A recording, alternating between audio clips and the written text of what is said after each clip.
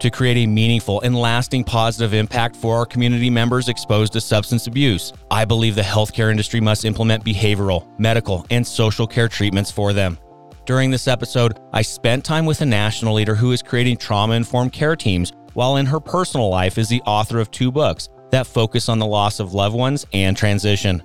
Rebecca Whitehead-Munn is the Chief Operating Officer of 180 Health Partners, a fellowship of care providers, community builders, and healthcare pioneers, passionate about impacting the trajectory of lives with exposure to substance abuse and devoted to finding new ways to do so.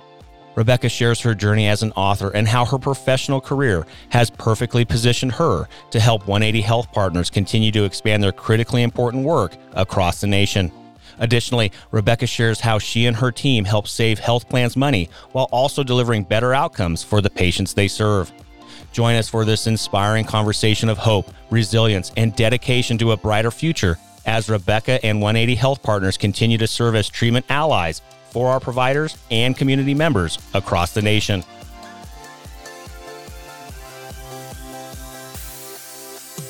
Welcome to Passionate Pioneers with Mike Biselli, where we highlight and speak with the innovators, the game changers, and the pioneers who are deeply passionate and relentless in solving the problems our world is facing today. This is your opportunity to connect with and learn from these leaders and to support them on their mission. Perhaps they will soon be hearing your story as well. This is Passionate Pioneers with Mike Biselli. I look forward to having you on this journey with us.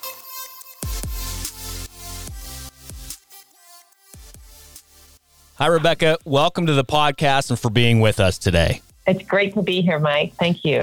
Well, I'm grateful to spend some time with you today after receiving such a heartfelt and moving nomination from your colleague, Mary Frances McCullough. I'm looking forward to discussing your award-winning work as an author, your passion to create emergent community-based delivery models, and all the wonderful work happening at 180 Health Partners and the Strongwell program. But before we dive into your important work and mission, a bit of housekeeping. While listening to any of our episodes, please take a moment and visit passionatepioneers.com in order to share your feedback and ideas. Simply scroll to the comments section at the bottom of each posted episode.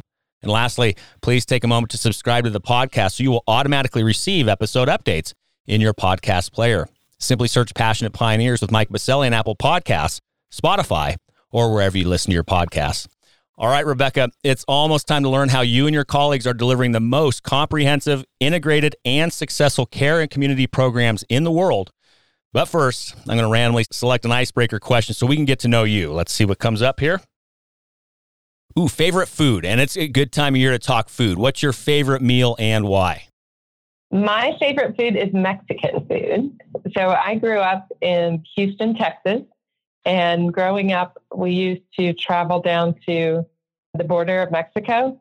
My dad liked to go buy Kahlua and cigars. So we would go to the market, and I just grew up loving the Mexican food, and that's why. I am a big fan of Mexican food. I tell you, obviously we're not traveling much right now, locked down in the pandemic. Hopefully we're all doing our part to socially distance and battle this pandemic together. But besides working in the healthcare industry, Rebecca, I love to travel.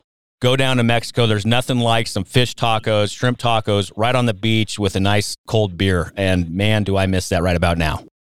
Yes, for sure. I agree.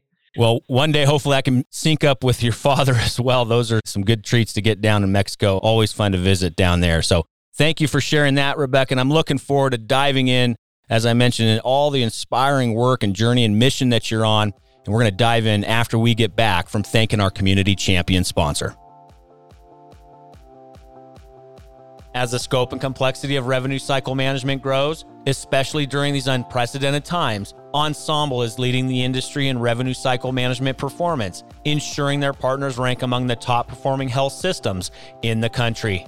On average, Ensemble is improving their clients' cash collections by 4 to 6%, lowering unbilled days to less than 3, and their clients' first pass denial rate is now 4.5%.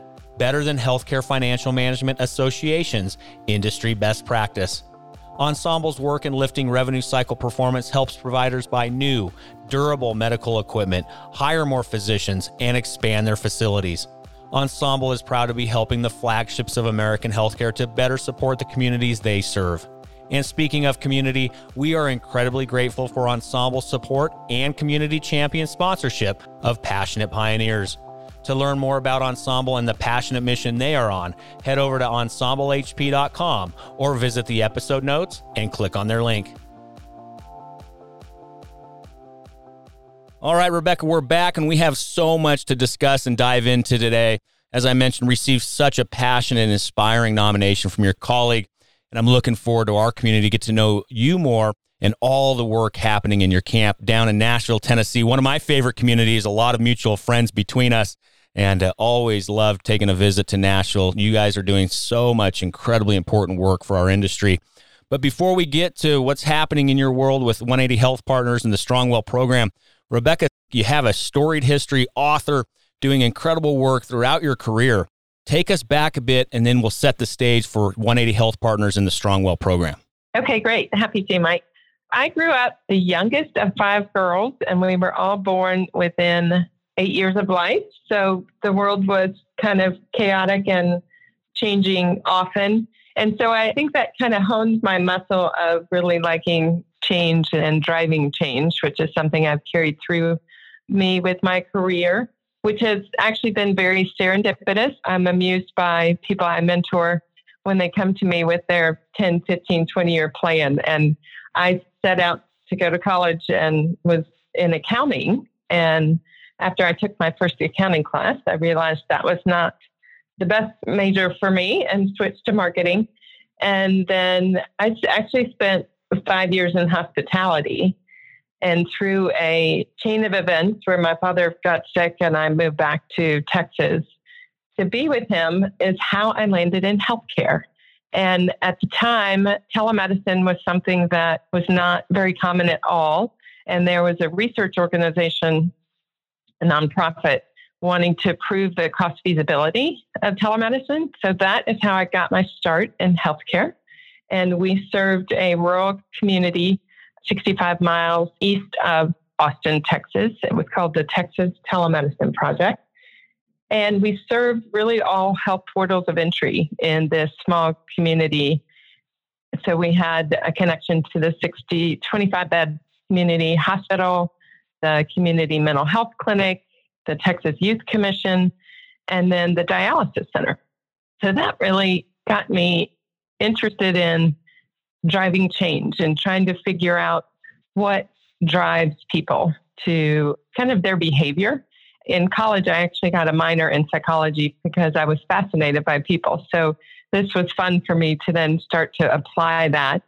And I will say that my healthcare career has been pretty serendipitous.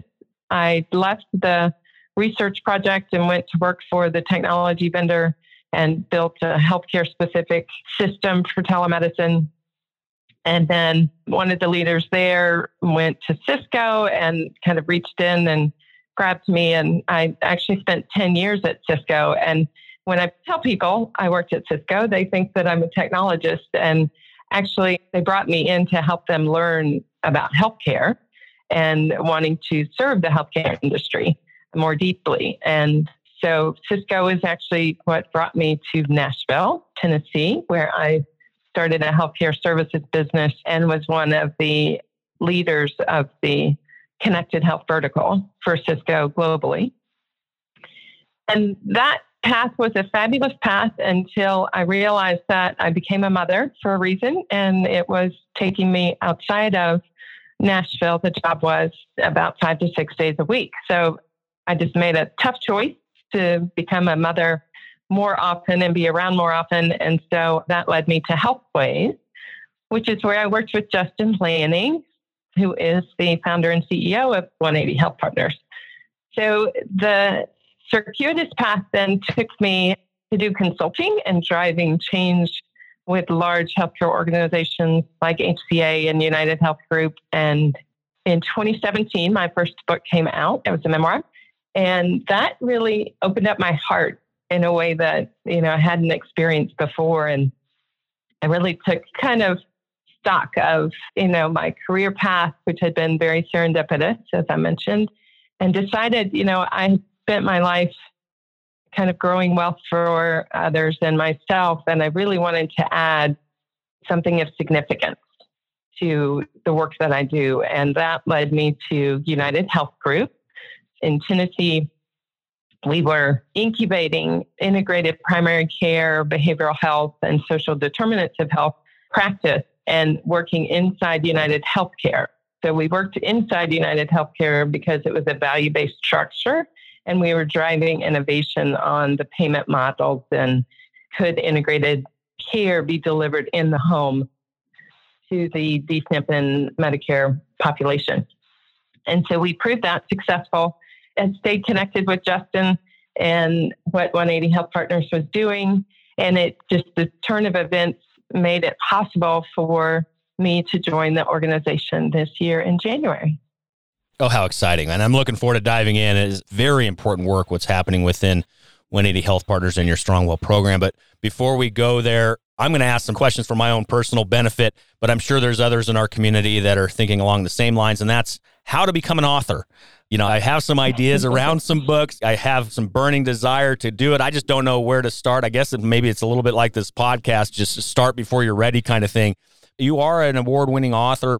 You've written a couple books now. Can you give us a little bit of that journey on how you became an author? What was that like? What did you experience? And what were some of the topics that you did write about with your work? Absolutely. So I've always held a dream of being an author. And actually, my first book I published was a telemedicine handbook when I was working with the Texas Telemedicine Project many years ago. It was work-focused. And in about 15 years ago, I was facing a challenging time in my life. So going through a divorce with a 2 and 4-year-old and my mother being diagnosed with terminal cancer. And so I found that journaling really helped me process all that was changing because every single thing changed in my life. That time in my life was when I moved to Nashville. So I moved states, I changed homes, I changed jobs, was no longer married. And then I was facing, the death of my mother. So she died she was sick over a 3-year period. And that gave me an opportunity to really partner with her on digging into, the meaning of life and what mattered most to her and trying to help her heal, I think, along that path before she said goodbye. And so after she died, I was talking to friends about, wow, all that I learned and grew through that process. Because death is not something we talk about, right? In our society, it's one of those taboo topics. And I like to drive change, as I said. And so I like to be a little provocative and just put topics out for people to kind of process and face. And so my friends actually nudged me, you should write a book about that because that story would be really helpful to others. And so my first 5 years, honestly, I would start writing and I'd reach kind of a grief wall, if you will, and stop. And I think that I'm a recovering perfectionist also. So I think that my little perfectionist tendencies probably tried to step in there. And then my friend Karen, who was an author before me, she said, hey, you should just create a blog. And of course, I didn't know anything about creating a blog or writing a blog, but I'm always very curious. So I just went to my computer and pulled up WordPress.com and created a blog. And the name of it is the Purple Butterfly Blog. And then I just decided, okay, I'm going to write a post. I'm just going to start with a post. And I sat down and I wrote it and I put it out there.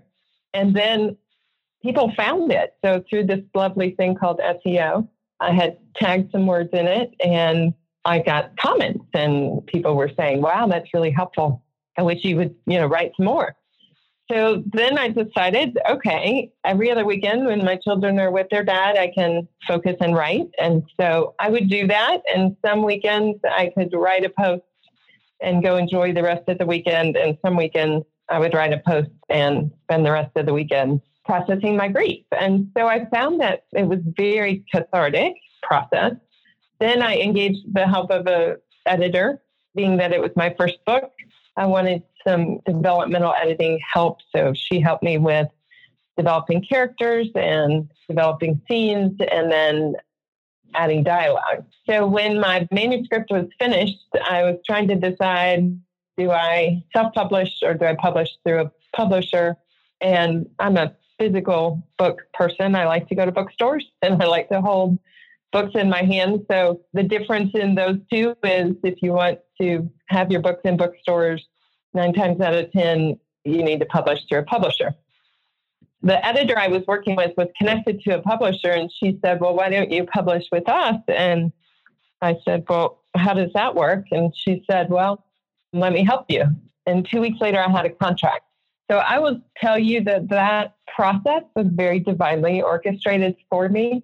It's not something I did because it typically takes 4 to 6 years to get a publishing contract when you're an author. But that just got my feet wet, and the feedback I heard was just countless. And I was very honored that it did win a couple of awards and has just really made a difference in people's life. And so following that, when I was in my phase of trying to figure out how I shift my career into mission-based work, my second book idea actually just popped into my head. So several of the listeners probably know a friend of mine, Melissa Waddy, who was a top executive at LifePoint. She was one of the presidents, and she was diagnosed with colon cancer.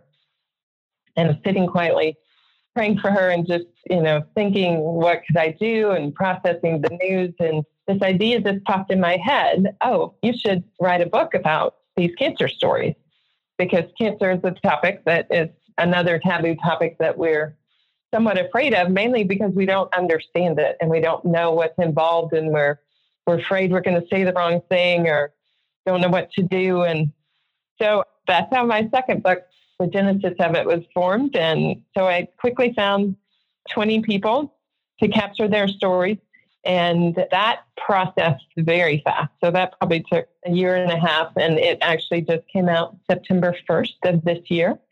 The name is All of Us Warriors, Cancer Stories of Survival and Loss. And I'm honored to say it actually won the International Book Award for Health for Cancer and has won 2 other awards as well. So that's my author journey. It's my fun, creative kind of outlet on the side. Well, I love it. And, that's so important to have those outlets. And thank you for taking me and our community through that journey, Rebecca. It's so important. As you probably know, I'm now working at Olive and heading up emerging technology for Olive. But our CEO, Sean Lane, he's very passionate about every Olivian at the organization doing something creative. We even have, everybody now, because we're all socially distant and working remotely, everybody pretty much is now on Slack. And I'm sure your guys are working there as well. But in there's an entire Create Daily channel for everybody that's in the company to show what they're working on, what they're building, everything from furniture to gardening to a podcast like this. I couldn't agree more into our community, finding those outlets to create and allow your creativity to come out via those forms, I think is really important. And I think, at least for me, I don't know about you, Rebecca, but it has brought a big welcome relief in regards to my mental well-being, especially during this pandemic. I can't tell you how cathartic and therapeutic it is to do these podcasts with inspiring guests just like yourself. So thank you for sharing that and affirming for me, this notion of creating and building things and allowing those creative outlets to flourish. So thank you.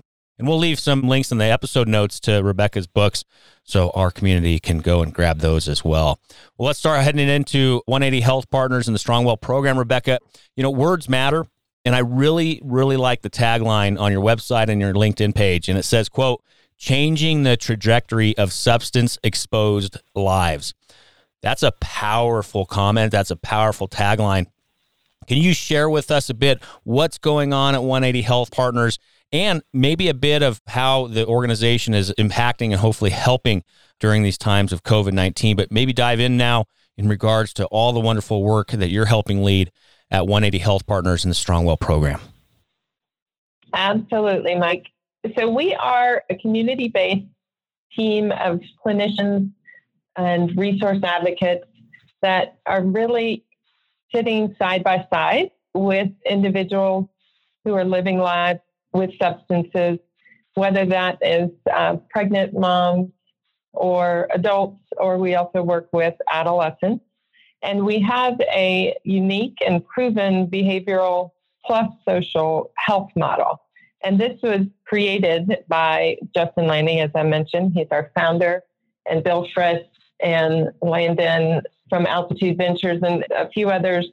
Just really to start, we were focused in 2017 on, could we make a difference in the pregnant moms using opioids and decrease the incidence of neonatal abstinence syndrome? So I don't know if you know very much about that, but I think the significance of babies being born, being exposed to opioids was a significant problem, and we just set out to change it. So we said, what could we do differently that the system is not doing to help them? And the idea was, well, let's create a community-based team. So our teams work out in the community. They work from their homes. And the team is made up of a clinically licensed social worker and a certified peer recovery specialist. So that is someone who has lived experience with substances and has been in recovery for at least 2 years, who's also gone through extensive training. And then the third member of the team is a registered nurse. And then the fourth member is a resource advocate. So the idea was, if we have this team surrounding these moms and helping them see that they can make different choices and put themselves first and focus on their health. And really, when it comes down to substances, I think 80% of the need for substances comes from the environmental and connection part of the equation. So maybe there's trauma in someone's history, or maybe they're currently in an environment that's traumatic, or something that is not supportive of them in their environment. And then the second piece is a lack of connection to something outside of themselves, something to give them purpose and meaning. So our team just set out to make a difference in that space. And we went and partnered with the health plans here in Tennessee, is where we started, and the 3 managed care organizations here, and said, we want to really make a difference with you as a partner, and let's build a value-based structure of this relationship. So we are a provider, and so our health plan partners pay us a per engaged member per month fee to work with them. And on average, we touch these lives 6 to 8 times in a month. We engage in a multimodal way. So prior to COVID, we would go into the home. We do see them at their provider's office. So we co-locate with the providers, and that makes it easy for our clients to come in and have their visit with the provider and then maybe do therapy or meet with our peer there in the office. As of COVID, so before COVID, we were using telehealth, and COVID really just accelerated kind of the use of telehealth. So I would say during the months of April through, and really today, we probably were 95% telehealth. So when you look at the year, it's about 85% telehealth in terms of type of way that we engage with our clients. So we set out on this path, and we think we can make a difference. And we had several quality measures that we were focused on, right? So from the standpoint of neonatal abstinence syndrome, we were tracking how many babies born in our program were NAS negative. So that is a statistic that for pregnant moms using opioids with no intervention, on average, 40% of babies are born NAS negative. And in our program now, over 3 years, on average, 75% of the babies are born NAS negative. So that translates to many positive outcomes when it's negative, because they don't, there's less cost in the hospital to treat them. There's less impact on them and for the baby and the child's life. They get out of the hospital faster. So that translates to, less cost. And on average, our babies born in our program that are NAS negative cost $20,000 less per baby to the health plan. So our health plan partners are happy about that. Obviously, the state is happy about that. And then there's some other really important outcome measures. So we work with the moms to identify long-term contraceptive options. And we work with them on their home environment and making it safe to bring the baby home.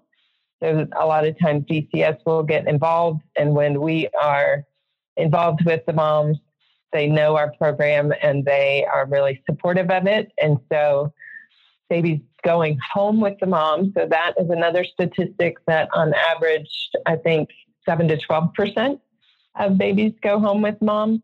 And in our program, 80% of babies go home with moms or the family.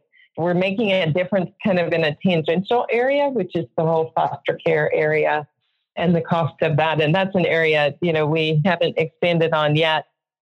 But we've really proved out the model with pregnancy in general is our priority because we're making a difference in 2 lives, right, Mike? And so we expanded last year as a result of our health plan partners asking us today work with pregnant moms with all substances. So that includes nicotine and alcohol. And we also work with the rest of the family, right? So all adults. And then if there are adolescents involved, we will work with them as well. That is very encouraging and inspiring. Wow. So many thoughts, so many questions. You shared some incredibly powerful data in regards to the impact you're having with these mothers. And you may not have data around the question I'm about to ask, but even if it's just anecdotal, to preface it, as many of our community members know, I'm incredibly passionate to continue to shine a bright light on our mental health and well-being and to celebrate it and to take it out of the dark corners of our lives.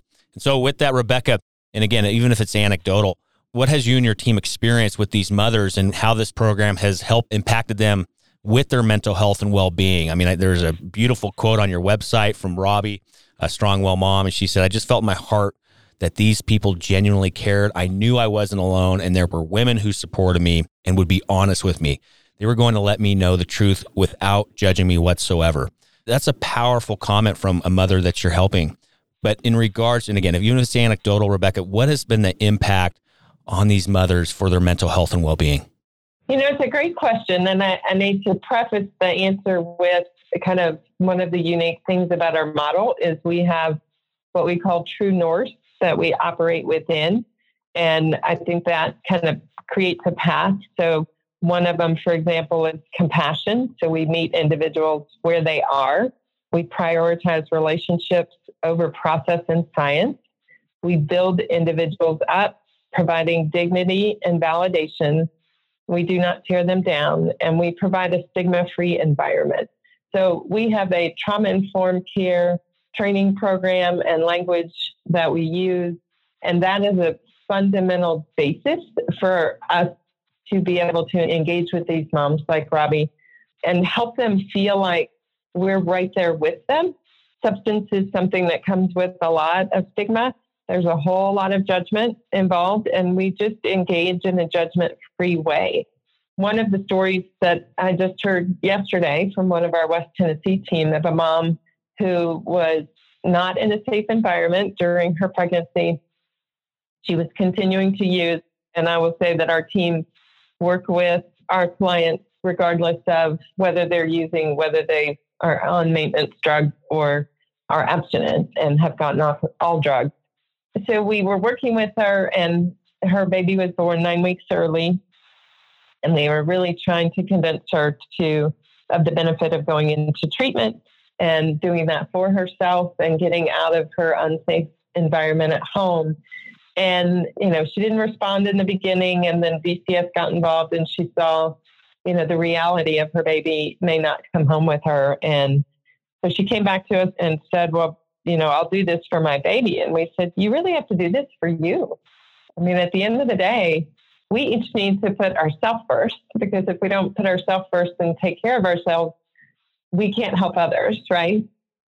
And so we just told her, the choice to make here is to go into treatment for yourself. And we can't tell you that means that your baby's going to come home with you or not. But we can say that it will pave the path of a positive outcome in your life down the road. So she made the choice to go into treatment. And then recently we just heard that the baby was able to go be with her when he was released from the NICU. And her story was, "You've powerfully changed my life." Oh, how cool. For the better. How cool. Thank you for sharing that, Rebecca. It's always important to really bring, those stories to life in regards to the work that we're all involved in and the direct impact it's having on others. So thank you for sharing that. Let's talk a little future state. Where is everything heading? You guys are, really focused in the Tennessee market. Awesome, work happening there. Are you guys expanding beyond Tennessee? Where do you see things happening with 180 Health Partners, a Strongwell program, even beyond 2021 and maybe in the next several years? Where do you see things heading? I didn't mention that we did expand into Kentucky and Florida late 2018, early 2019. So we do operate in those states. And then a year ago, we expanded into Texas. So we're currently expanding into Texas, other regions. So we're in the San Antonio market, and we're moving into Austin and Dallas at the beginning of next year, and the Hidalgo region kind of mid next year. In Florida, we actually serve 9 of the 11 Medicaid regions today in Florida, and with it plans to expand to all 11 in 2021. In Tennessee, we currently serve 93 of the 95 counties, soon to be on 95. So that means that we actually have clients in every county, soon to be across Tennessee. And then in Kentucky, we serve 5 of the 8 Medicaid regions, and we're actively in contract with some of the new winners of the Medicaid contract in Kentucky to launch in 2021. So where we see, this year, 2020 has really been a year of kind of scaling and creating structure and really honing the solutions that we bring to the market in terms of the details and outcomes. And we are expanding into other states. In 2021, our plan is to expand into Virginia towards the end of the year. That has been a request actually by several providers and some of our health plan partners. So that's exciting. And then we are looking at expansion in 2022 and beyond to states like Louisiana, New Hampshire, and Georgia. And, in our crazy world today, who knows where else we will expand to? I think what's really important to know is that what we are doing really hasn't been done before. So from the standpoint of the whole package, so being in the community and meeting people where they are and having the multidisciplinary team that we have, and then partnering with the OBGYNs or maternal fetal medicine providers, as well as the MAT clinic providers and the health plan partners, just trying to make a difference in these people's lives. And, the sky's the limit here. So when one of the recent things we were talking about is some of our quality measures, how we need to kind of change the way we think about it. So we have all this data, as you said, and we were looking at some annual data from last year.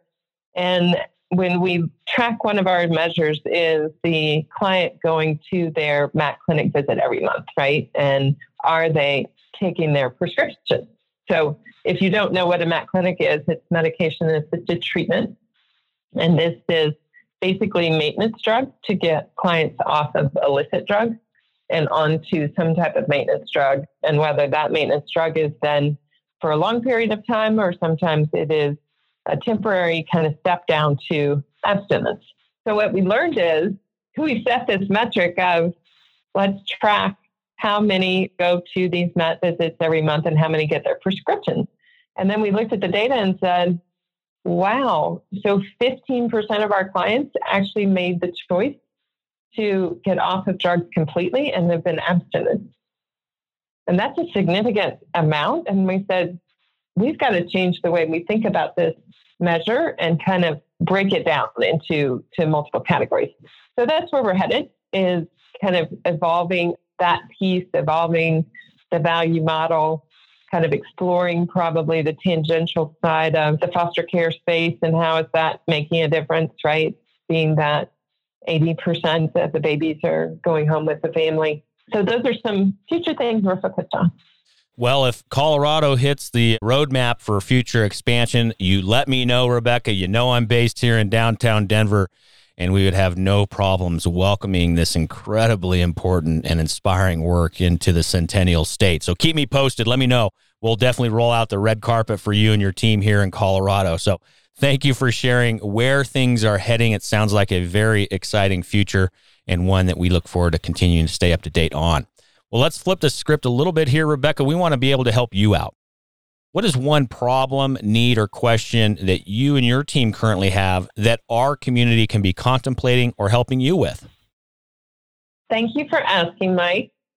So mine is going to be kind of fundamental and very individual. And that would be my challenge to each of the listeners is to think about what is your view on substance and is there judgment there?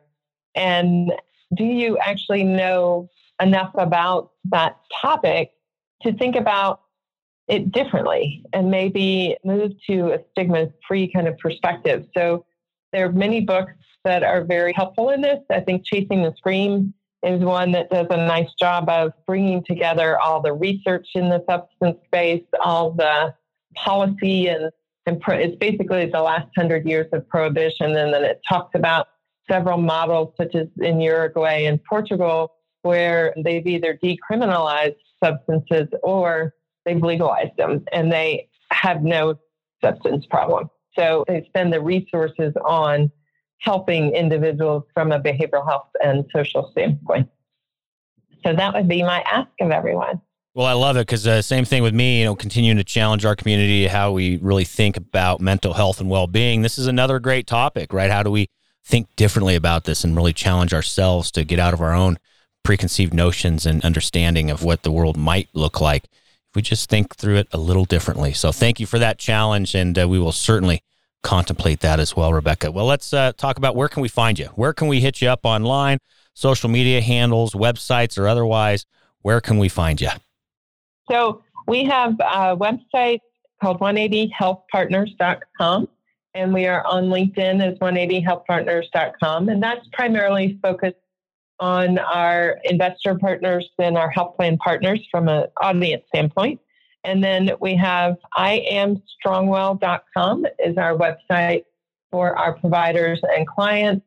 We are also on Instagram and Facebook under iamstrongwell.com. Excellent. Easy enough. And we'll leave those touch points in the episode notes. So if you're listening from your favorite podcast player, simply scroll down in the episode notes and be able to click on through to those contact points that Rebecca just shared. We'll also leave those over at passionatepioneers.com, our free global online community, where you can also leave some comments and feedback and ideas for all of us to contemplate. Again, passionatepioneers.com. All right, Rebecca, we're going to start winding it down here. We have a fill in the blank for you, one of my favorite parts of the interview, and it's a fill in the blank that is, I'm a passionate pioneer because? Because I am here to make a difference in others' lives, especially vulnerable populations. And I have a passion for creativity. I'm very curious and I'm courageous. Love it. Thank you so much for sharing that. And Rebecca, thank you for joining us today on the podcast. I've had the fortunate opportunity to spend time with you in your community in Nashville, where I miss so many of my dear friends over in Tennessee as we cannot travel right now. Please give so many of our mutual friends a big hug for me. But for now, thank you for joining us and sharing everything happening in your camp. Do keep us posted as things continue to progress with that fantastic roadmap you shared earlier. But for now, Rebecca, thank you for being with us today. Thank you for having me, Mike. It's great to talk to you again.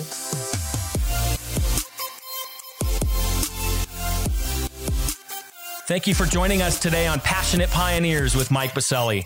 We'd love to hear your feedback about the podcast so we can continue to improve this community and to further support the pioneers being featured. Lastly, please take a moment to subscribe to the podcast and invite your friends and colleagues to join us. This is Passionate Pioneers with Mike Biselli. I look forward to having you back with us during our next episode.